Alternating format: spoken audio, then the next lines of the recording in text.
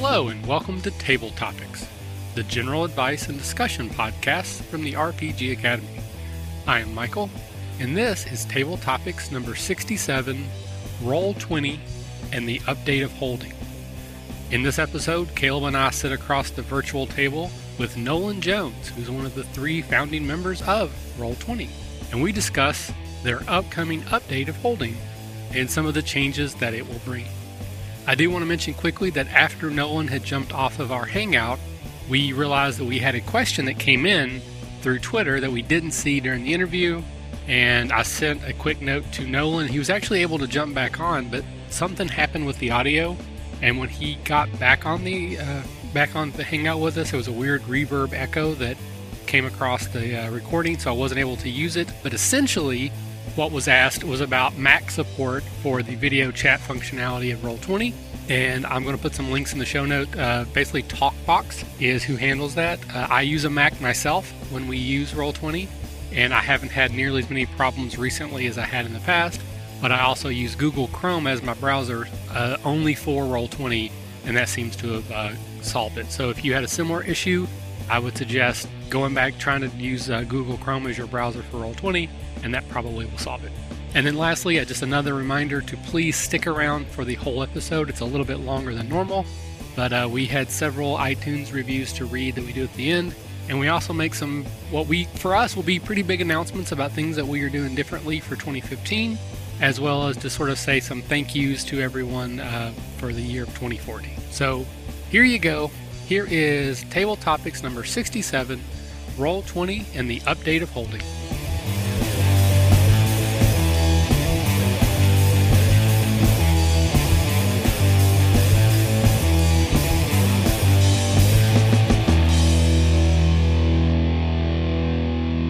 Hello, this is Michael, and welcome back to Table Topics. I have brought along with me, as I often do, my favorite co-host and yours, the Caleb G.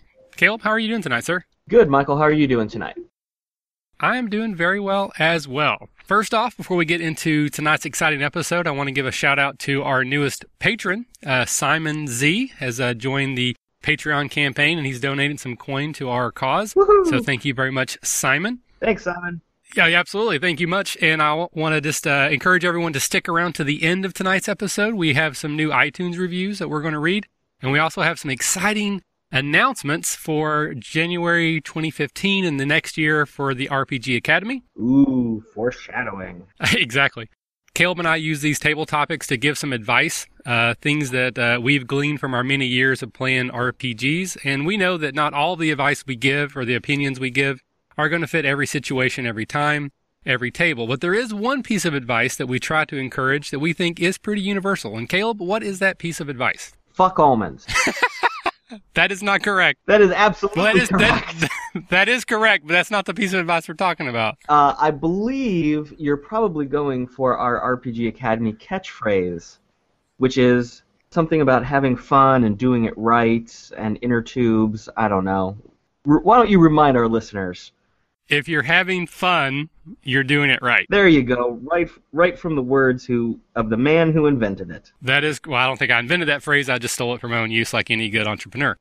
So no matter what system you use or what edition or what rules you use, don't use, or misuse, as long as you're having fun, then you're playing the game correct. All right, Caleb, we're going to start, as we now like to do, with Gamer's Lexicon. And Gamer's Lexicon is our feature where we talk about an idea, a concept, a phrase, or a term that is related to tabletop RPGs in some way. Caleb, what is our Gamer's Lexicon term for today? Michael, our term today is virtual tabletop. Virtual tabletop, or VTT, for those of you down with the slang. So, Caleb, how would you explain or describe a virtual tabletop to someone that has no idea what it is? A virtual tabletop is some sort of computer program or software suite that allows players who are not in the same room, the same physical location, to still play a role-playing game together. Excellent. So it's like basically like a web browser or an app that sort of connects everybody together, some with video, voice chat, some just with text, and allows you to play role-playing games at a virtual tabletop. Exactly. A lot of them give you video feed, so you can stream and look at everybody in real time. The most common ones out there at least give you a map or a grid function, so you guys can move virtual tokens and pieces around. Some of the really impressive ones let you map out an entire world, an entire dungeon, whatever you want, with things called dynamic lighting, where you can reveal rooms as you go, as opposed to drawing out the whole map and just asking people, hey guys, don't pay attention to the dragon over there, you're only in this room, that kind of thing. A lot of them give you the ability to upload character sheets and make rolls of the dice virtually, either on a dice roller or through what we call macros, which are a little computer program you make to click a button and do a thing. Most of them give you a chat function so you can talk to everybody at the table.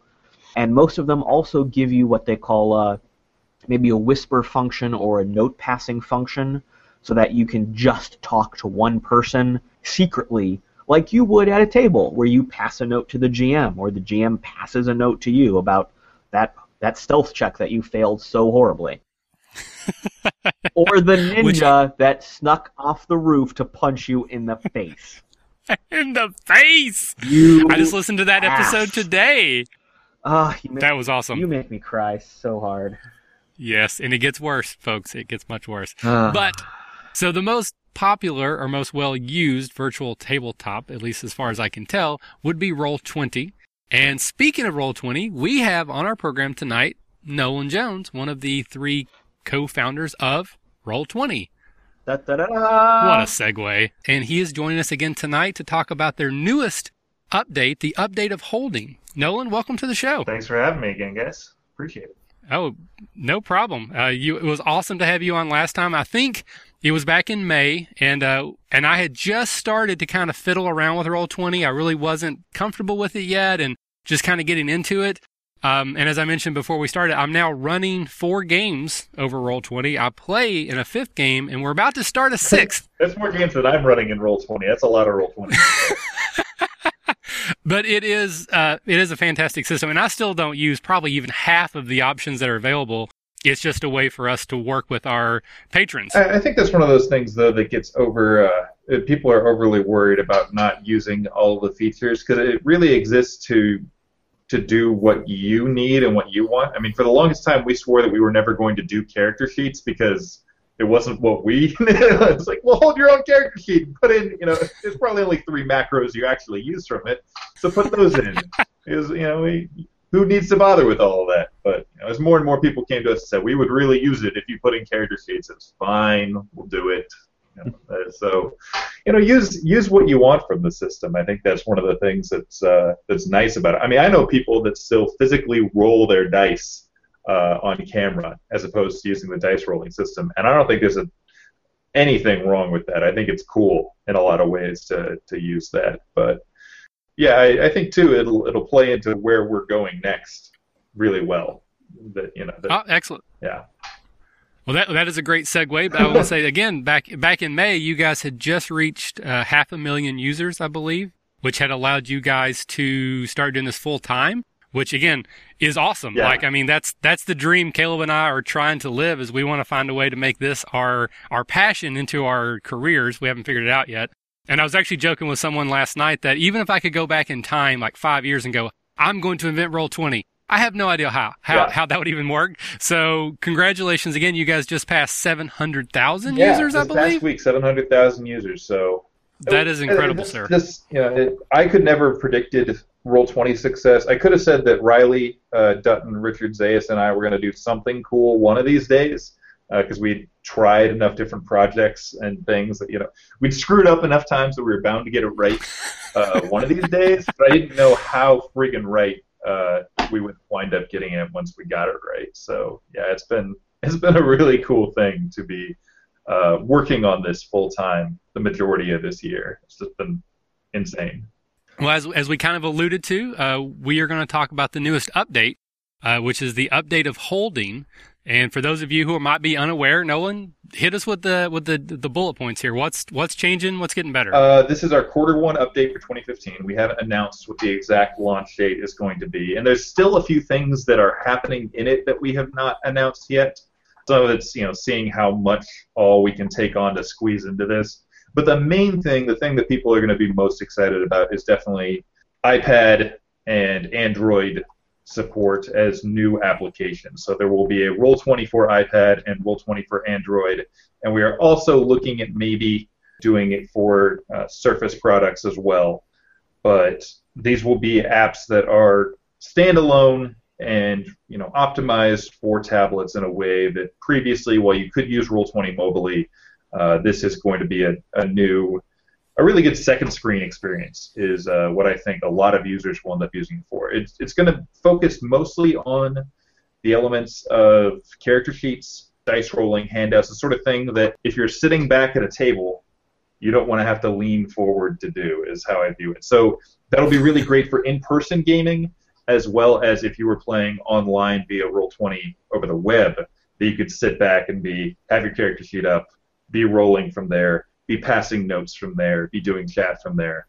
And so it's going to have a lot of functionality that plays really, really nicely in person as well as online, which is new for us. To actually be optimizing in some ways for in-person is some exciting new territory.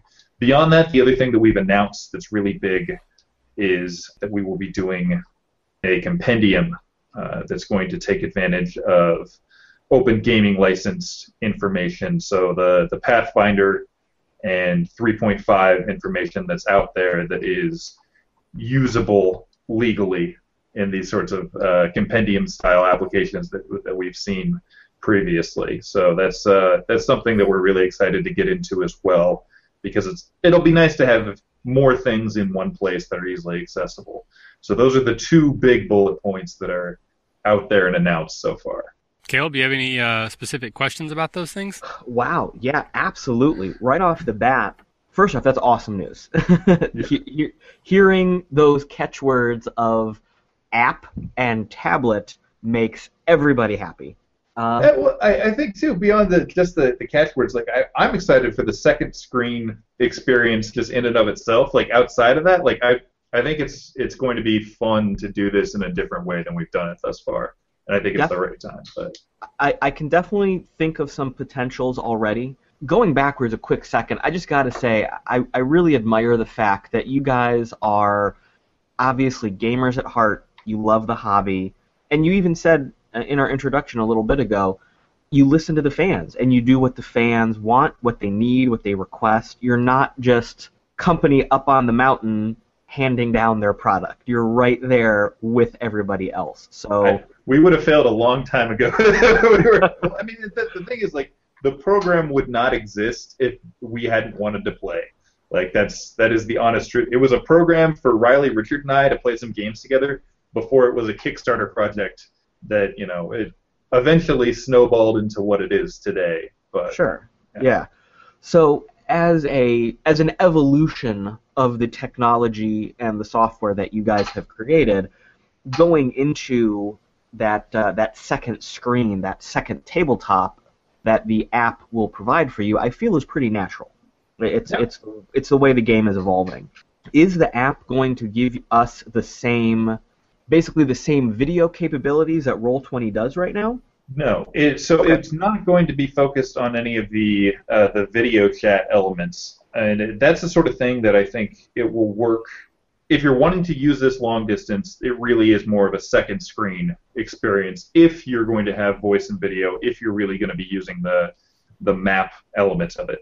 It's optimized for an in-person experience in that regard, which makes sense. Like, if Roll20 is the virtual tabletop, then Roll20 for iPad, Roll20 for Android is going to be an auxiliary to that gives you a bunch of the things that you like about Roll20 in a tablet form, which, it's great for those who are already using it in person in terms of speeding it up. But for those of us who are doing it online, trying to force in the video right off the bat and figure out how to do that screen real estate-wise, when our first priority is really to make the screen real estate sing for character sheets, it's not great fit out of the gate. And that's one of those things, maybe one of these days, but yeah, the focus right now is very much on how do we get character sheets to look? How do we make dice rolling feel better? How do we sneakily pass notes around the table in a way that's a little bit different than what you've seen previously?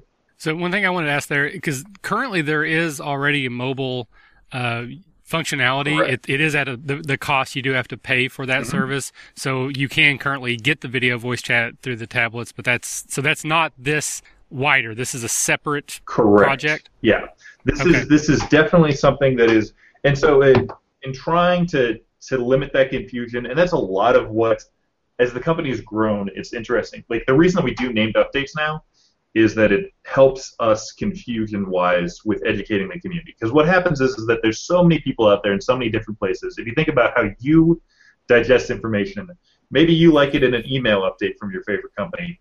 Maybe you're following them on Twitter really actively. Maybe you're a Facebook guy. But you're not all of those things for all of the companies that you're paying attention to. And so what a named update does is it gives us the opportunity to go, okay, here's what's coming. Now it's out. Here's what came out. And so in that regard, the update of Holding, what it contains in it is this application that we've got to be very clear in education. This is what this is what it is. So by calling it, Roll20 for iPad, Roll20 for Android, it's a really conscientious effort on our part to make certain that, if somebody's going to stumble across this in the App Store for the first, absolutely no idea what Roll20 is, what it can do, and where it's been. And we've got to be ready for that person and to help guide them through so they can figure out, okay, how do I use this tool to my advantage? And so the plan is for these applications to be something that is using, Roll20.net, the web application, as we are used to in kind of the background, but these are optimized. This is the reason that we haven't done tablet applications in the past, is that we really wanted to make certain that if and when we did something like this, there was a reason to do it. And so the mobile support has been browser-based. You're browser-based on a tablet.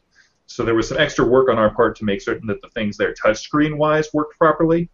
But this is definitely something new, which has a whole new process to it. But at the same time, it's paying off so far in terms of what we've seen in our testing. And we're really excited to open up the testing of that here in the next week or so.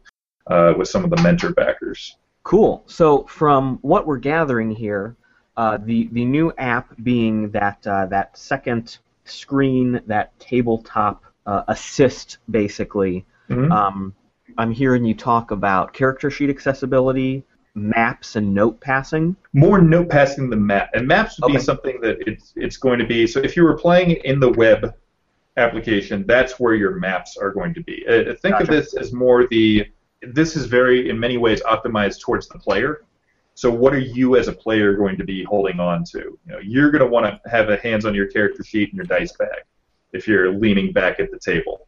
And so it's very focused around those sorts of ideas for what it's going to be geared at. And this is the sort of thing, like, you could very easily have somebody with, either the mobile version on a tablet up, not the app, but the mobile version up, or you could have, a laptop or whatever, if you're seeking to use us for that element. But there are already people that are using our character sheets and stuff like that with a completely in-person physical game, and so this is figuring out, what the straddle line is that works best for you and your game.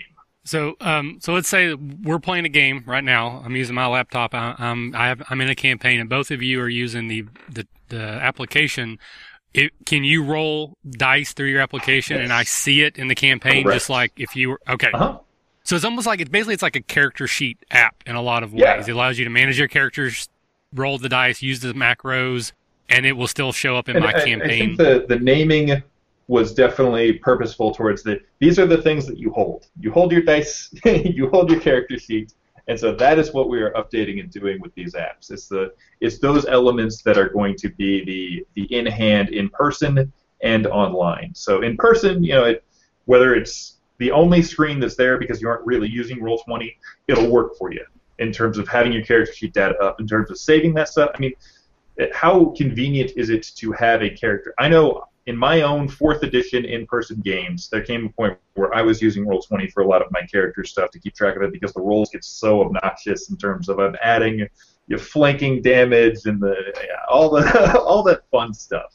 So to have that sort of power in a form that it's optimized for, it's going to be convenient for that in-person play. But at the same time, if I'm playing online and I want the screen to just be the map and everyone's pretty faces, and I don't want to have to be trying to figure out where do I put my character sheet, and I don't want to have to find my mouse every time I'm rolling. It'll all be right there in my hands. So with using the app, is it going to have a basically a similar kind of load-in screen like we see on Roll20 where you can log into a certain campaign that you're part of? It's more focused around the character sheet from the outset. As far as how the docking process goes, I've only loaded up in a campaign where it was prepared in advance, so I don't know exactly what we're doing yet as far as that initial dock. I know that it works when I've got, the specific campaign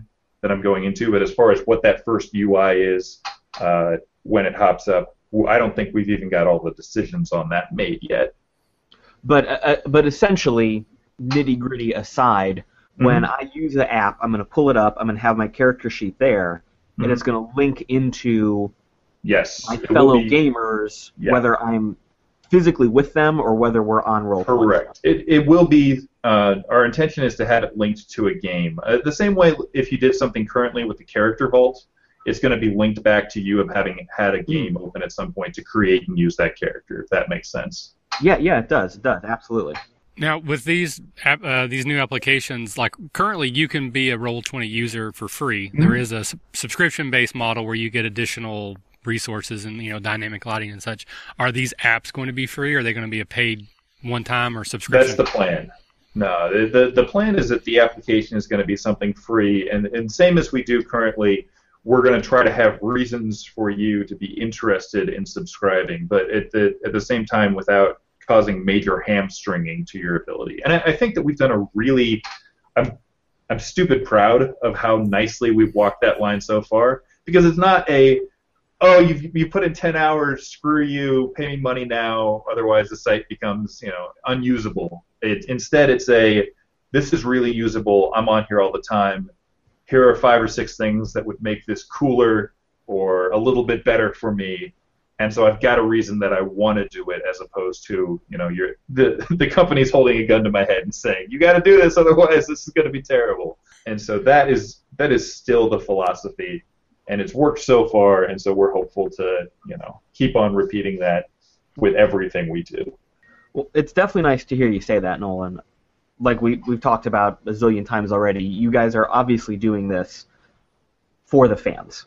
Well, it's just one of those things that we're users too, is really what it comes down to, and so because of that, I don't know, we look at it very utilitarian, and what would matter to us, what's going to carry weight, and like I said, it's working so far, and it's one of those things that as long as we can keep it working, we'll keep on going at it from the angles that feel right to us. So with the new update being very basically like a virtual character sheet in a lot of ways, the other side of the update, as you mentioned, the compendium, is there going to be cross functionality, like almost like a hyperlink? Yeah, and so thus far I've gotten to play with it a little bit, the first versions of it, and it's very you call up your Fireball and you've got the text there, and whatever the SRD style content is, it's linked in for you in a way that's really fast to access and get moving.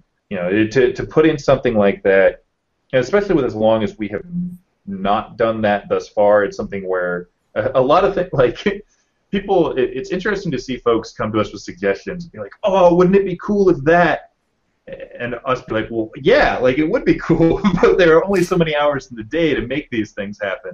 And we're sitting there all the time, like yelling at each other about, this is what I think is coolest, and well, this is what I think is coolest.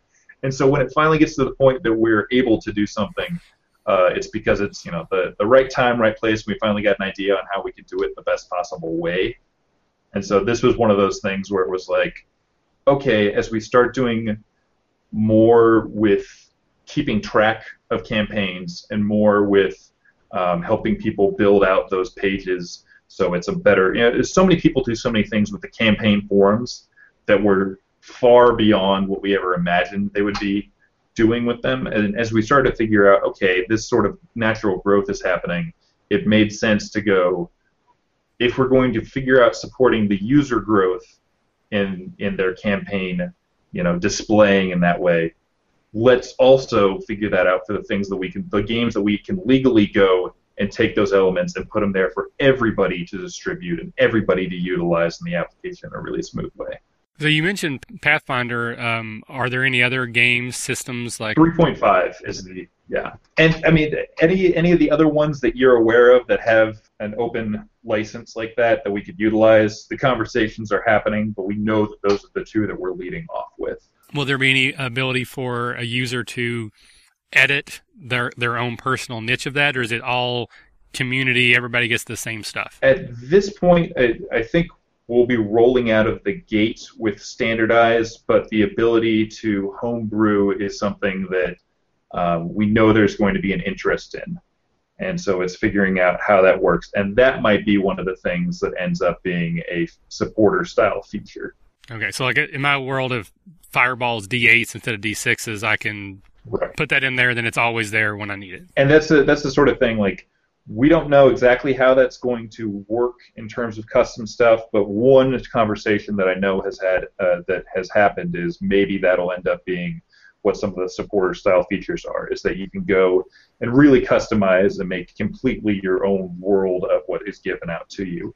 But that's one of those things that that's not a for certain how it's going to land, but we're definitely having the conversation with the realization that people are going to want that. And Roll20, in a large part, what has made us successful is the fact that we're so agnostic about things that it does allow, like, I don't know two people that play Monopoly the same way if you go over to somebody's house. And so role-playing games are that times a billion. Everybody has house rules. And that's why when you see companies that have done their own internal virtual tabletops, there have been issues and people going, well, this is how I do a crit, or this is how I do that. And by being completely, loose and unbaked in that sense, it's helped us a lot. And we will want to keep on. Again, it really comes back to core philosophies, and that is definitely one of them, the ability to homebrew. Well, I think that's really, really important. I mean, essentially what you guys have crafted and are continuing to refine is just a way to put the kitchen table and the character sheet and the dice and the giant pile of books that surrounds the gaming table all in one smaller, convenient virtual space. Sure. So expanding to the compendiums, the open gaming stuff, the putting all of this content at the user fingertips is really just brilliant. It's what everyone wants. It's what people need. And according to Michael, eventually that will take us into the holodeck. So one of these days. I've actually said this before, half jokingly, but like, I think Roll20's existence is until that holodeck type thing, like until technology gets to the point where this sort of sharing is more common over the internet, just period. Because really what we've done is, with Roll20, is try to get out of the way of that. So many applications throw so much at you up front, and instead we try to go, what's the most bare bones, simple, you don't have to download anything, everything is shared really easily between the players, all that sort of stuff as fast and as simply as possible. And one of these days, I really feel like the end of Roll20 is the day when somebody just figures that out for everything in terms of that long-distance sharing. But in the meantime, that sort of streamlined that we've got down is what works. Well, it's funny that you say you want to, you kind of design it to be that bare bones, as simple as possible interface, which it absolutely is. It's clean, it's easy to use, but you've put so many tools in there. It's such a powerful application. But you're right, it is absolutely simple and clean.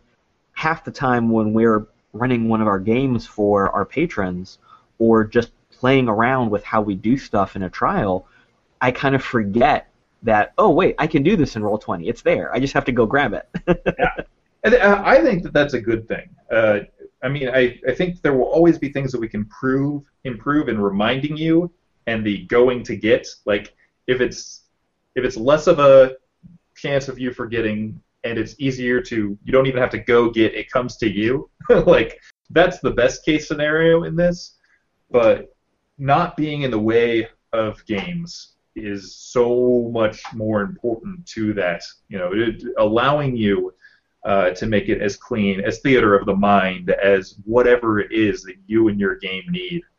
That's why people keep on sharing this. That's why we get 1,000 new users a day. It's because we're out of the way of people to invite in others and keep playing. I spend probably more time than I should on Reddit these days. Mm-hmm. And I'm on several subreddits, RPG, D&D, D&D Next, Fate, and I don't think there's been a day that has gone by that someone hasn't asked, how do I find a group? I live in BFE, no one wants to play, and somebody, and sometimes it's me, if no one else has beat me to it, will say, have you tried Roll20? It is becoming the default, I can't find a game, there's your solution option on the table. Which is so cool. And it's been cool to see the progression in our population from when we started off, we'd get emails from people, oh, thank you, my group hasn't played together in 10 years, and this has reunited us. And that audience has, halved over time to the people coming in, because the other half is now saying, I'm trying this for the first time. I want to get into role-playing. I've heard about it. I've seen some things with it. What do I do? And it's been so much fun to be part of, spreading the hobby in that way. And I think that there's so much potential to do so much more there as time goes on, but it's figuring out all these things that we weren't necessarily getting into this. One of the biggest challenges we have right now is looking for group stuff. That we know that we need to improve our looking for group features, make them simpler, help people get in games with each other, and make hardier gaming groups too. That's a really big thing. That the number one reason a subscription is canceled with Roll20, because there's a small exit survey if you cancel the subscription. The number one reason isn't something that's wrong with the interface. It isn't that it's the money is too much. It's my group has paused or my group fell apart. And so it's in our best interest to make certain that groups are strong groups that last and play a long time, because that means people are using the interface. And so we've got to become, in some ways, I refer to it as the Match.com of role-playing groups. So we've got to get you with your absolute perfect heavenly match for gameplay. And so that's something right now that's big conversation for us, is trying to figure out the things that we can do and looking for group to help that. So it's flattering that the conversation out there going on is go check out Roll20. But on our end, we want to make certain that when they come and check out Roll20, we're getting them into the best damn group possible straight off the bat. So I'd say the only true, I don't even say complaint, but the biggest thing that I hear that's negative is the ratio of DMs to players. Sure. So that might be something to consider, a way to incentivize DMs, which would also work with that people who want to try it for the same time. Maybe as a way to offset subscription, like you agree to DM so many games a week. And that's the sort of thing that there's been. I even had at one point a publisher talking with us about an interest of well, what if we provided, because they're a smaller publisher, what if we paid and provided GMs for our game to make certain that people were playing it and there's a lot of really interesting ideas that are kicking around as far as what we could. I know there's some conversations about, is there some sort of buy-in that we could guarantee that people show up for games, so there's not that sort of thing that leaves people out there stranded. What can we do to better educate? GM Academy being a group that's come up within Roll20 of these guys who are very interested in that sort of helping people GM for the first time, in addition to things like what you guys do out there talking about the best ways to make it happen. And the more we can standardize and help people, whether it's videos, which we've done some of, whether it's leading people through the app for the first time, and especially now that we'll be doing some stuff where we're actually using some rules, whatever we've got there available to help do a little bit of hand-holding. But I think that there will always be something of a plight of, is it fun to put in all that work as a GM? But at the same time, if we do things like, more modules where it's very simple to hop in and have it all set up for you and take down some of that work, I think that'll increase the number of GMs, or even games that aren't GM specific. Have either of you played The Quiet Year? I have not. No. So The Quiet Year is a game. We're actually lucky enough to carry it on our marketplace. It's one of my favorite indie games recently, and essentially, it's really loose. There's 52 cards in a deck, and the 52 cards represent weeks of the year. And so it's this post-apocalyptic, like something bad is coming, and you define kind of what that bad is, and as a society deal with what that something bad, like you're building a map together. You're not characters, but you take on parts of it. So I can say, the folks on Moss Street feel this way. And so you build the society, and you come to arguments and disagreements as a group in which ways the society goes, and as you kind of march towards your ruin together. And it's the most crazy social experience. Like, when you play this game for the first time with a group of people, you get to the end of it, you're just like, what just happened? Like, I don't understand how any of this, like, we started off with a blank piece of paper, and now we have this whole incredible, the first game I played, we became a robot society that was waiting for the return of the robot messiah, which may or may not be the robot antichrist, and like just absolutely, I have no idea how we got to that point. From like that's nowhere in the rules, and that's what's so great about this. And it doesn't require a GM. That everybody is pulling from the same cards and doing this together, but it's absolutely like. It's not just a board game. It's absolutely a role-playing experience. It's absolutely something where you have that sort of collaborative world building together. But it plays in a single night, and it floors you by the end of it. And to have more games like that too, to have independent creators out there creating these sorts of things that are these new mind screw experiences that are unlike anything we've done before. I think that's somewhere where we're going to see this hobby go as well. That we're going to see more and more things that we have not imagined. Like, I think sometimes we forget how young this hobby is. Like, Gary Gygax died, 5-6 years ago? 2008? So, the guy who made the hobby, has passed within our lives. We don't know where it's going to end up next. Like, it's going to be a very, very different thing where this ends up. And I'm excited to be part of that conversation. But huge derail. Yeah, no, that's fine. So kind of the last question I would have, unless you say something that triggers another one, which is entirely possible, then I'll let Caleb go again. Probably the only thing that I struggle with on Roll20 right now is I want to be able to delete some of my old campaigns, because I started one and then I decided to use character sheets, so I had to go back and redo it. Any idea when I'm going to be able to go in and delete old campaigns? I mean, you can delete. You go to the campaign, so you've got to be in the campaign itself, and then once you're in the campaign, if you're the one who created it, you're able to delete the campaign. It's okay, but that's one of those things, like, I want to make certain that you get the right answer. So then it'll ask you in giant buttons, do you want to delete this campaign? Yes, delete.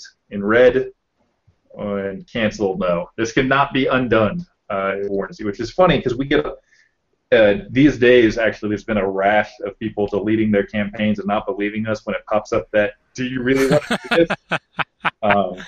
Which is not great and something that we're looking to fix. But yeah, the wiki page on campaign management gives you nice graphics on where this is, but it's on the left side of an individual campaign page. Got it. Okay, I will. Again, like I said, you do have to be the creator of it to be able to do that, obviously, because you wouldn't want, I created it. I spent all this time as a GM creating this fabulous campaign. I invited somebody to my campaign, and they clicked the delete button. You can leave a game as a player, but otherwise, yeah, it's up to you. Look at that. So I have successfully deleted one of those campaigns. Boom! This has been super. That's right. You, sir, are a gentleman in a school bus. But that's what I was saying. Like, the education being a major part of what we found as the community grows. Like, we want it to be easier for you to find the tools to do that. And every time something like this comes up where it's not easy, it makes me go, what are we doing wrong, and what can we do better to make that a simpler to bring that to you instead of you having to go find it. But the wiki does a whole lot for us in regards to helping with some of that stuff. But even there, like, you can't just search by question quite as clean as I would want. Maybe you guys need to bring back Clippy from Microsoft. No. Clippy in here, man. It can be a D20. People love Clippy so much. It can be a little D20 with googly eyeballs. Oh, maybe. I'll never say never, but. All right. So one of the questions we had for you last time was, obviously Roll20 was being very successful. What's the next big thing you want to do? Well, we've kind of got there. That's with the update of Holding. And I think you mentioned that there's not an exact launch date yet, but you're looking January most likely. Is that correct? At Q1. So I don't know if January will be accurate. I would expect, my knock on wood hope is February, early February, but I don't know. Well, it's one of those things that this is going to be tested. Like, we've got to put this through its paces with the mentors, make certain that everything works the way we want it to before it's just out to everybody. And so it'll depend, like, if the mentors go and break the hell out of it really quickly, so we can find all the things that are wrong with it and get it fixed, that's great. And we can do a lot with that. But at the same time, if it takes a while to get people who can go in there and bust it up, and it takes a while for us to find what all's busted, it could take a little bit longer. But I think we're getting better and better at doing that development-wise, and it's exciting, too, because this will be the first big update that we're doing with our new developer. We just hired 2 new people in November, and so one of them being a new developer, which is great. It's so nice to have another programmer around. But yeah, I think Q1 2015 is the safe answer for when it'll. Okay. So let's say this goes off without a hitch, as before, and money's not an object. You push your button and something changes on Roll20. What's the next big dream that you want to have? I would assume, I'm almost 90% certain that what I actually said I wanted dream-wise back then maintains for now, and that's better module content. More module content. And we did a whole lot this summer in terms of bringing in new modules, but I'm greedy and I want more.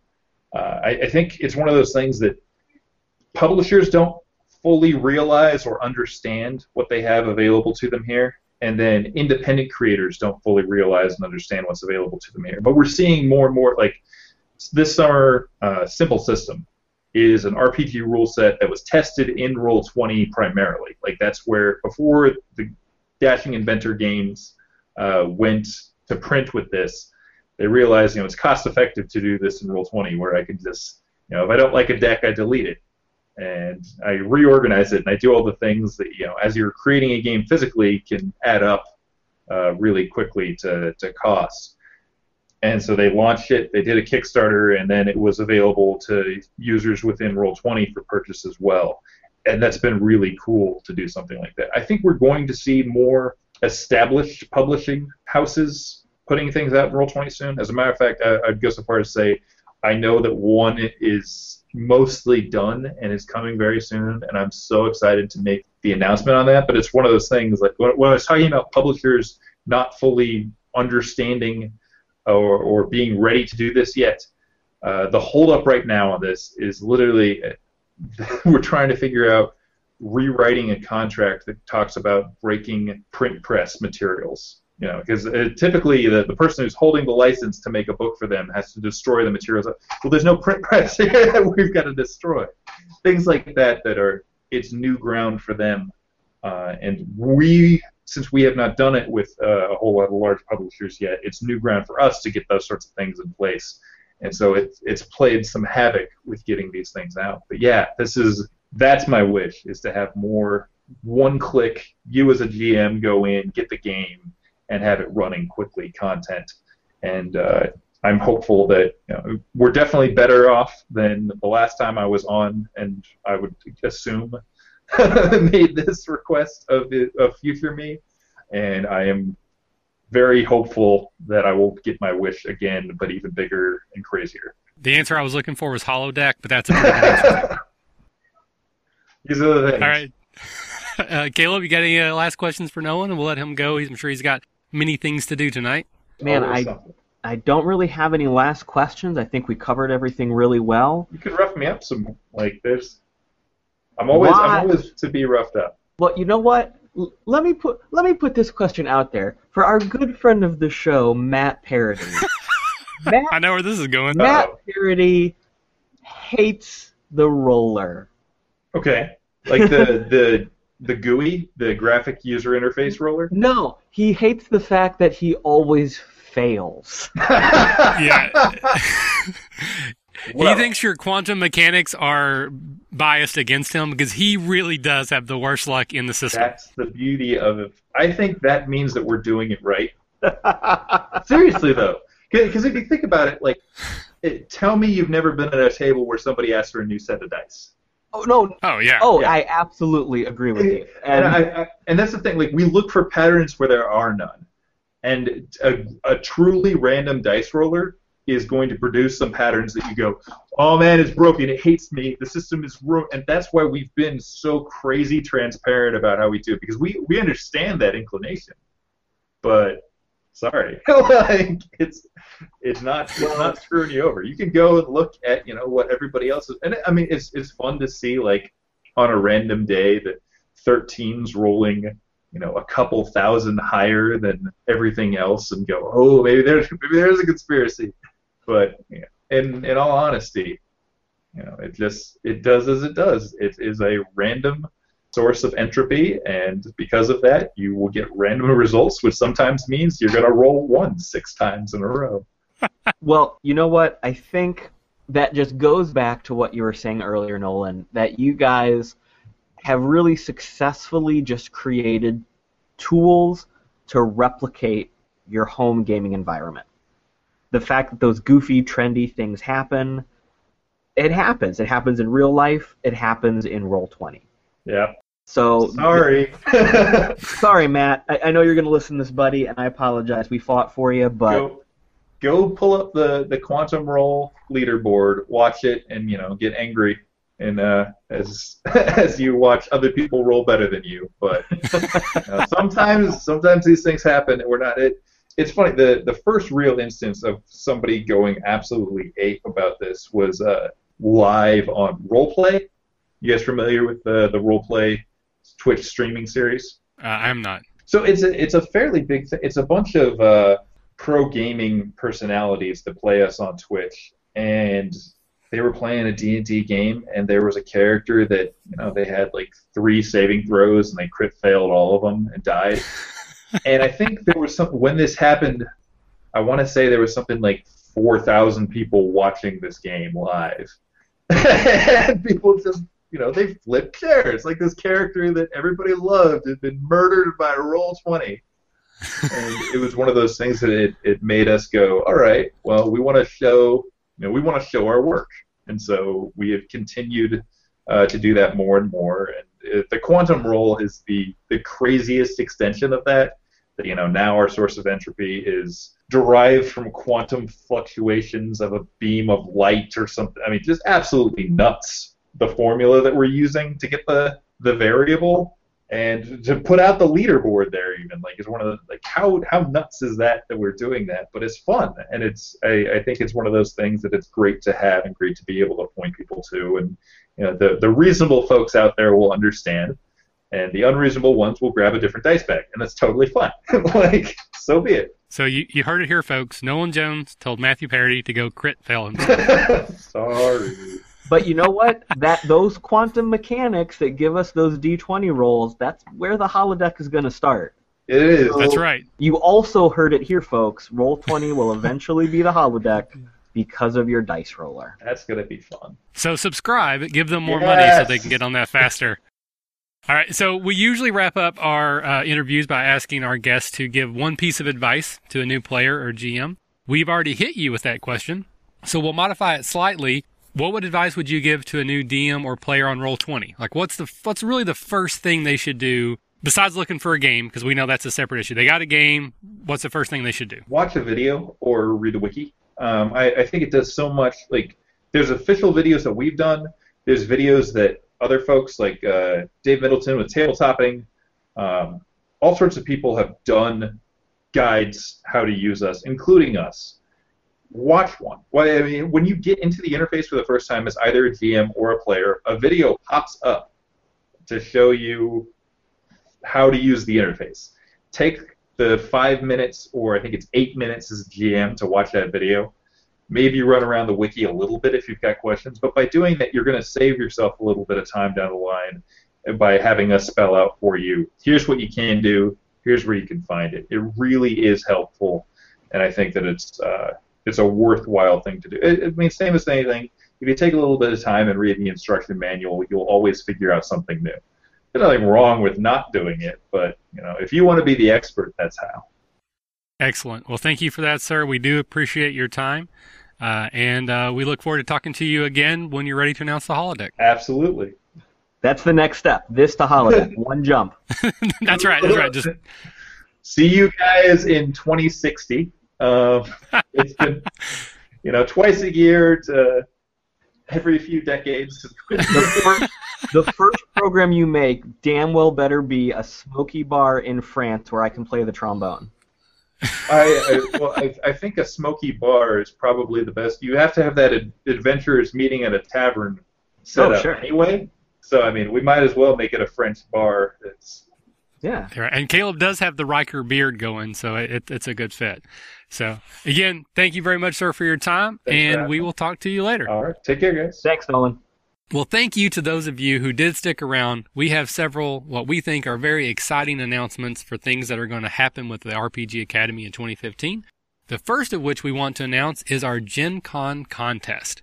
And that is going to be a way for you, our dear listener, to win a no-expense paid trip to Gen Con. Now, what you may ask exactly is a no-expense paid trip to Gen Con. Essentially, we are going to give away one 4-day badge to Gen Con. So we are not including hotel, travel, accommodations, or ticket prices, or anything else. But if you are planning on going to Gen Con, we're going to give you a ticket to go. You also, as a listener, will be invited to any RPG Academy events, the exclusive events that we are going to hold. We haven't quite figured those out yet, but there will be at least one.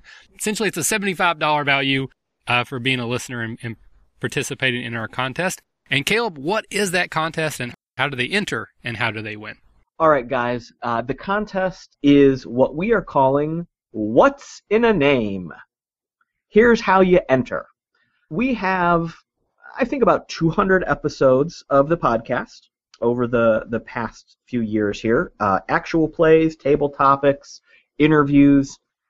We've got a lot out there. Your contest entry, your mission, if you choose to accept it, is to rename one of our episodes. Essentially what we're asking you to do is take a listen to any of our episodes. You've got a bunch to listen to, and come up with a better name than Michael did in his 5-hour energy-induced stupor in his basement. There is no limit to the number of times you can enter. Well, there's a limit of the number of podcasts, but beyond that, you can enter for every single podcast if you want, but you can only submit one name for each podcast that's out there. But feel free to submit one for every single podcast if you want. What we will do is we will assemble all of those names. We will put them into a voting pool like we did for the 13th Age game last year. And we'll put that pool up on the website and submit that out for public approval. So beyond listening to the show and coming up with some new goofy names, once we get that listed, you want to get all of your friends and family members and whatever hobos with a Twitter account that you choose to bribe to jump online and vote for your submission. We will, of course, have more details on the website when everything becomes available, but get those creative gears turning and listen to some old shows. Have some fun. Depending on how many entries we get, we're going to pick some of our favorites, and those are what will go up on the website as the poll. So if we get 1,000 entries, we're not going to put all 1,000 up. We will pick probably our top 10. If we get 13 entries, it'll probably be the top 3. So the more entries we get, the bigger the overall poll will be. And then again, it will be basically public opinion. We'll put it out there. People will vote. Whichever one gets the most votes gets the prize. We're still looking at our time frames, but you will definitely have your badge in time to register for events. I think the event registration goes live in May, so the contest will definitely have to end before that, but we're still going to work through those details. And if you want to go ahead and get those entries going, send us an email, podcast@therpgacademy.com, and put in the subject of your email, "What's in a name?" And please make sure you include some way to get a hold of you, email, Twitter handle, whatever social media you use. And please list the number of the episode, the original name, and your new name. I know that's a lot to ask, but we're giving you a badge to Gen Con, so shut up and do it. And then just the last thing, on the rare happenstance that we were to get 2 submissions that were exactly the same, we will not pick that one. So even if it's the best one, if 2 people just by chance, though, say this episode should be called this and it's essentially the same exact, then those will get disqualified just because we can't give out 2 badges. We're not that rich. In fact, we're kind of poor. Yes, we're very poor. I'm actually I'm recording this at a McDonald's so I can steal their Wi-Fi. Fantastic. All right, so that is the first of our cool, new, exciting announcements. Caleb, what is our second big announcement? Our second big announcement, Michael, is that we are rebooting, if you choose the movie vernacular, our Patreon campaign. What? Yes, it's shocking. It's scary. We're bringing in a whole new cast. It's mostly previous Power Rangers and that one kid from that one show who you hated. I'm sorry, but he was the right one. He was the right man for the job. He was cheap too. And he was really cheap. He works at McDonald's. He's right over here. He's been bringing me quarter pounders all night. This is awesome. That just got dirty. Oh, damn it. Well, there you go, Headmaster. So yes, we are revamping our Patreon campaign. It's still going strong. We're not taking anything away. What we wanted to do, and to be honest, guys, Michael and I, we didn't know what we were doing when we launched the Patreon campaign last year. No clue. So there's been a lot of trial and error. We love you all for sticking with us through this period of learning. And it goes without saying, but we appreciate you guys so much for being part of our little hobby here, for being part of our projects that we're so passionate about. So what we've done, we spent a lot of time talking about it, and we figured out a new way to revamp the Patreon campaign in a way that we feel is better for you guys in what you get out of it, and it's also better for us in that it frees us up to have a little more time to focus on some new projects and put a little bit more effort into what we know you guys like. Our actual plays, our table topics, all that kind of good stuff. So the new Patreon campaign page should be live as of this recording going up. So please head on over to patreon.com/therpgacademy and check it out. If you are currently a patron, you are getting grandfathered in. Nothing is changing for you. If you want to change a pledge to a different level, obviously you have that.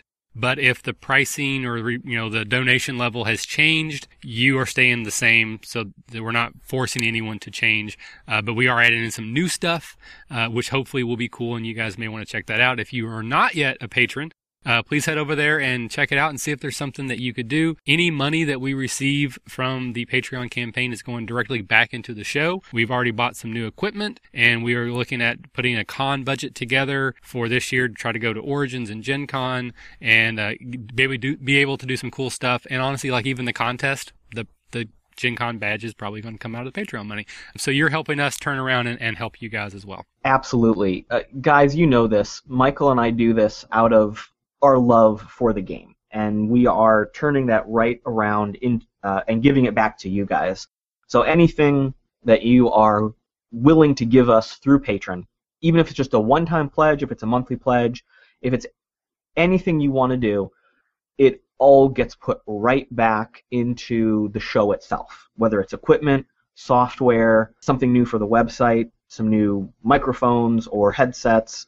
Literally, we are not screwing around with this money. We are just using it to make a better product for you guys. So, getting off the soapbox, spiel aside, I think what is exciting to tell you guys is that as we are freeing up some time to work on new projects, one of those projects, and I will leave that foreshadowing there for the other projects I'm not telling you about, One of those projects is a module that Michael and I are going to put together for you.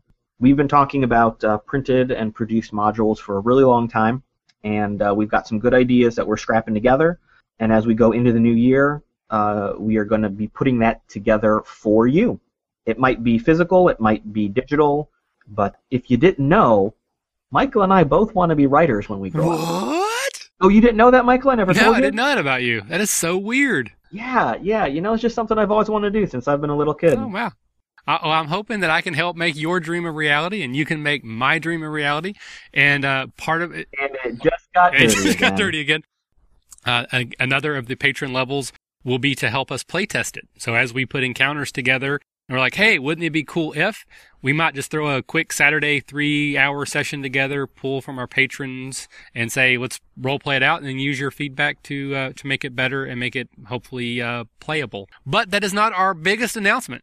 Caleb, what is the biggest announcement we have for the RPG Academy rolling into 2015? Our final announcement here tonight is that coming into 2015, the RPG Academy is growing and expanding once again and is becoming the RPG Academy Network. What? Bum, bum, bum! Yes, guys, what we started here, what Michael started here, is nothing new. There are tons of other podcasts and websites about the role-playing game hobby out there in the world. Ever since we started doing this show, we have become involved in this little community. You've heard a ton of people that we've talked to, that we've done interviews with. We've been on their shows. We interact with these people every day on social media, over email, and it's always about the hobby and about doing something better on the podcast. So what Michael has set forth here for 2015 is to evolve our little family and include some new people. So we will be bringing in some carefully vetted podcasts and websites. There is no change in our production or in their production. Instead, we are simply saying, hey, we are a network. We are an approved group of people who all have similar products and mindsets and goals. We like them. They like us. We hung out. We like each other. You should listen to them. Absolutely. It's just going to be a loose affiliation of websites and podcasts and sites that we think do sort of the same thing we do, but maybe in a different way. We don't want to just have clones of ourselves. There's a lot of shows that do kind of what we do, and there's some that are really good. Some are better than us. Some are not quite as good as us. But we don't want to necessarily bring people in that are just us redone, but we want to help expand what we do and help you guys find other content that you may enjoy. And there's a lot of podcasts, I'll be honest, that we would love to have in our network, but they're already part of other networks, and that doesn't mean we don't love them, but they've already got an affiliation, and we're not going to stop talking about those. Cthulhu and Friends, we love those guys. NPC Cast, we love those guys. One Shot, we love those guys, but they're already part of networks that it doesn't make sense for them to necessarily join ours. But that doesn't mean that we don't love them and we don't support them. But we are going to announce we're going to launch with 2 other sites that are going to be part of our network, and we are going to be looking for others. And so if you listen to another podcast, or if you go to a website, or there's a YouTube channel or something that you do that you think fits the mindset of what we're trying to do here at the RPG Academy and be an envoy into this hobby, an ambassadorship to get people into it and feel comfortable and feel valued and have fun around their table with their friends, virtual or otherwise, please let us know and we will reach out to those. But Caleb, what is the podcast that we are adding to the RPG Academy network? We are bringing in our good friend across the pond, RPG Gamer Dad Podcast. And I kind of wish I had his little reverb there that he spins in his shows. Yep. So his podcast is pretty new, all things considered, but I have been super impressed with what he's done. And I think he definitely has a voice that I want to see continue to grow in our hobby. I love the interactions he has with his children. Audio quality of his is top-notch. The music he produces is top-notch. And, all this is again, our stamp of approval on his show, which we've already given.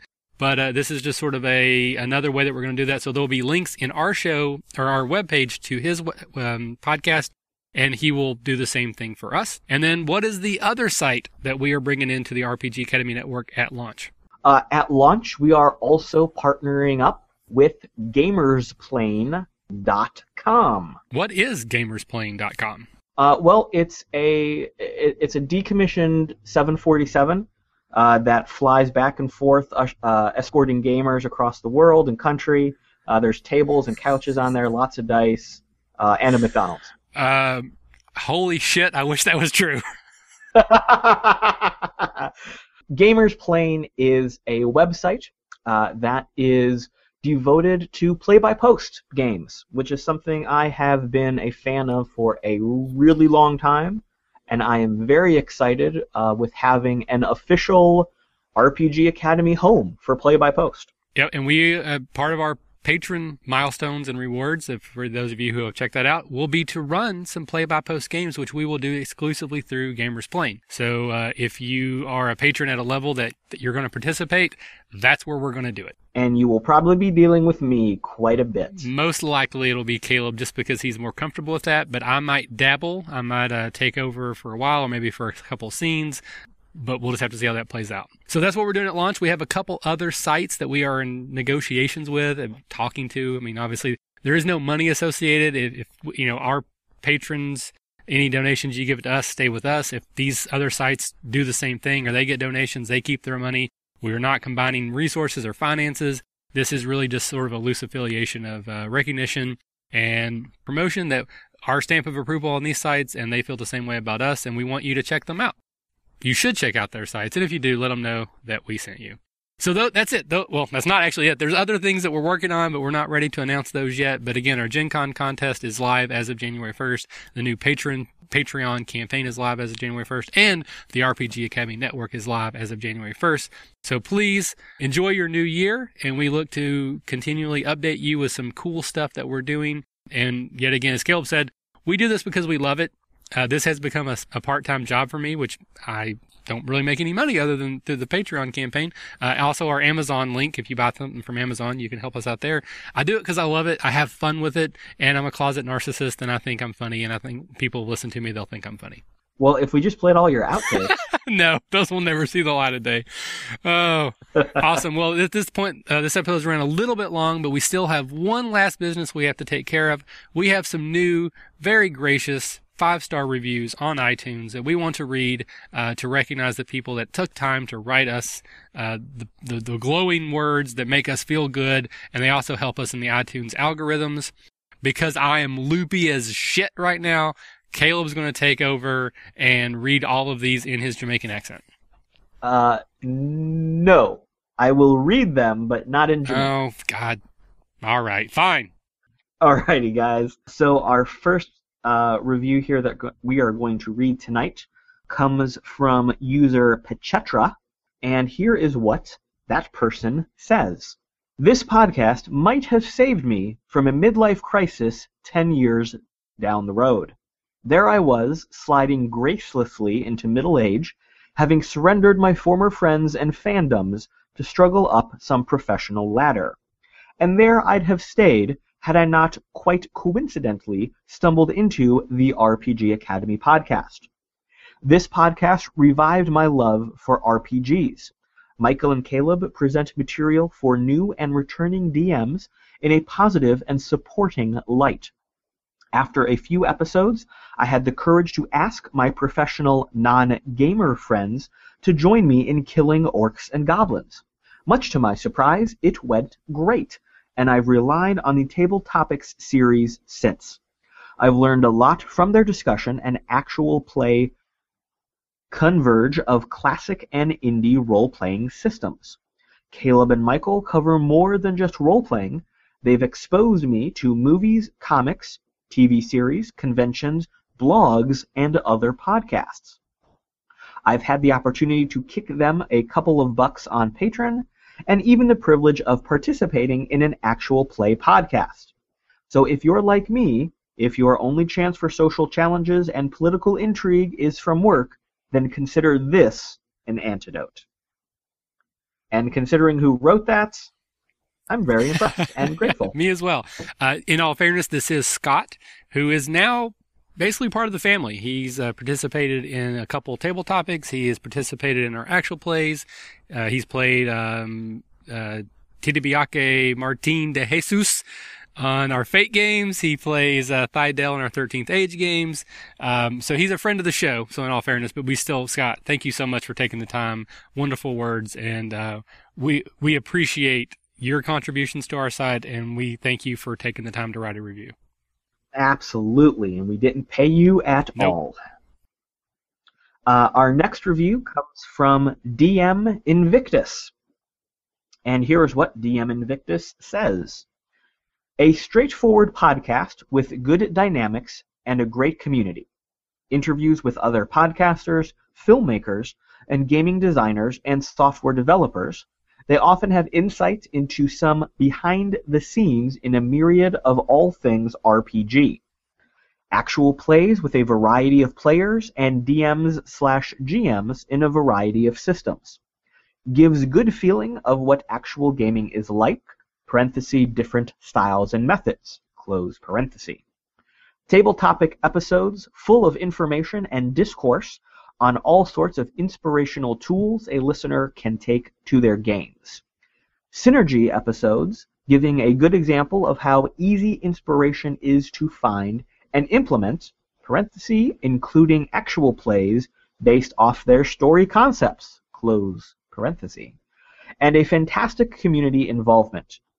From movie reviews with patrons going up on the podcast, to a yearly convention full of wonderful people, a friendly and positive group of friends.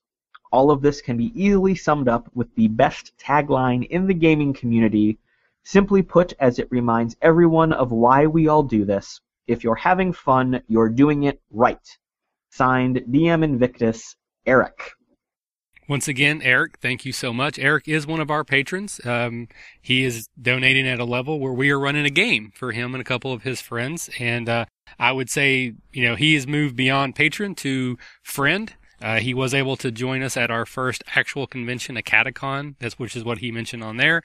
Got to hang out and game with him. He's a great guy. His group is fantastic. So even though he's sort of a friend of the show at this point, I still really appreciate you taking the time to write that review, Eric, and I'll try not to kill your character. But Eric, I gotta say, you are the worst player of Werewolf in the entire world. Or is he a genius? No, it's worse. I actually whispered out loud during the game, I'm worse than he is. I actually said out loud who we should kill during the werewolf phase. He's not worse than I am. Yes. But, Michael, you actually looked at your card. So I knew I was a werewolf. I guess that's the difference. So you knew what you were doing. Love you, buddy. But, Eric, I'm never playing werewolf with you again. Until next year at a Catacon. Bum, bum, bum. Our final 5-star review on iTunes is from a listener labeled as great to listen to. Listening to the many campaign runs are just the kind of stuff I want to listen to during my workout or when I'm on my way to work. Thanks for the entertainment. Well, sir or madam, you are quite welcome. So it's actually a sir. This is from Chad. He did not put his name in the review, but he's been talking to me on Google. I do post all of our episodes on multiple social sites, and he has been replying back through Google Plus page. So Chad, thank you so much for listening. I also try to listen to podcasts when I work out, sometimes our own because I'm a narcissist, as I mentioned before, but often others. So I'm glad that we can help motivate you to do your workout. So thank you, as everyone else, for taking the time to write us a review. If you would like to have your review read, all you have to do is write one. Either on iTunes or on Stitcher Radio. Leave us a 5-star review, and we will awkwardly read it at the end of an episode. Or in my case, not so awkward. Yeah, you were much better at it than I was, but... The sultry sounds of my voice coming to you over the airwaves. But if it was in your Jamaican accent, it would have been better. Hey man, the Jamaican accent not that good for long-term reading. I use up the slang I know so quick. Up to Zion. Hey. What about your Cockney? Oh, well, I can do the Cockney pretty well. Most of them have listened to Doctor Who a whole lot, but I haven't done that in a while, so I'm a little bit rusty. Russian. Vodka. and soup. Mother Russia. In Russian RPG, D20 roll you. And on that note... And that's the sign that Michael has been up for far too long. So once again, thank you guys so much for everything you do, for listening to us. This will be our January 15 episode, so this is sort of like the year-end wrap-up for me. It's been crazy. The website is continuing to grow every month. We are growing significantly over the month before. Can't thank you guys enough. So just keep doing what you're doing. Listen, comment on the website. I know it seems silly, but we do live for even just a quick comment on the website. Hey, like this episode, or you mention a character's name, or you talk about something that happened in the game. It really does help motivate us and gives us the energy to continue to do this, which again has become like a part-time job for us. We do spend a lot of our own personal time doing this, but we do it because we love it. We love you guys for listening and supporting us, whether it be through Patreon or just, again, the comment, the 5-star review, or just listening, because I look at the downloads daily, so I know how many people are downloading each episode. And when it goes up, that makes me very, very happy. So we appreciate all that. We will be doing a year recap. I usually do these on the Facebook page, and we'll cover, how we've grown, what our most downloaded episode is, and all that kind of cool stuff. So please check us out on all of our various social media sites. We don't need to cover them because our outro will do that. But for me, have a very happy holiday. Have a happy new year. And I look forward to seeing all of you in the new year. Caleb, any last words from you? Yes, I look forward to you doing more Air Bunny quotes on the video stream that no one sees because it's funny. But no, seriously, guys, this has been a fantastic year for what we have done.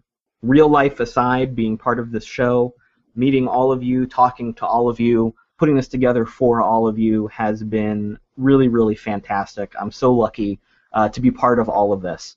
I really want to put my heart and soul into what we do in 2015. There's been so many times that Michael and I have just had a text message or a conversation about what we want this show and this brand to become. And I want it to happen more than anything, guys.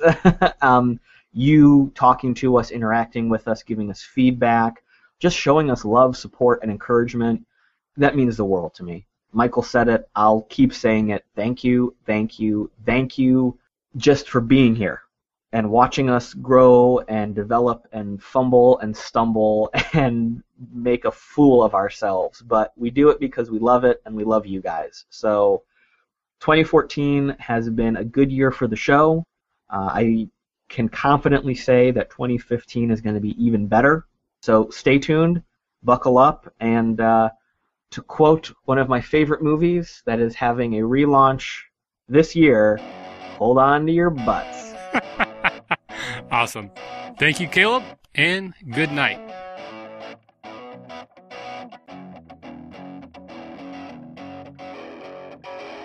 Thanks for attending the RPG Academy and listening to our podcast. We do this out of love for the hobby and for you, our fans. This podcast and site content will always be free for you to enjoy and utilize.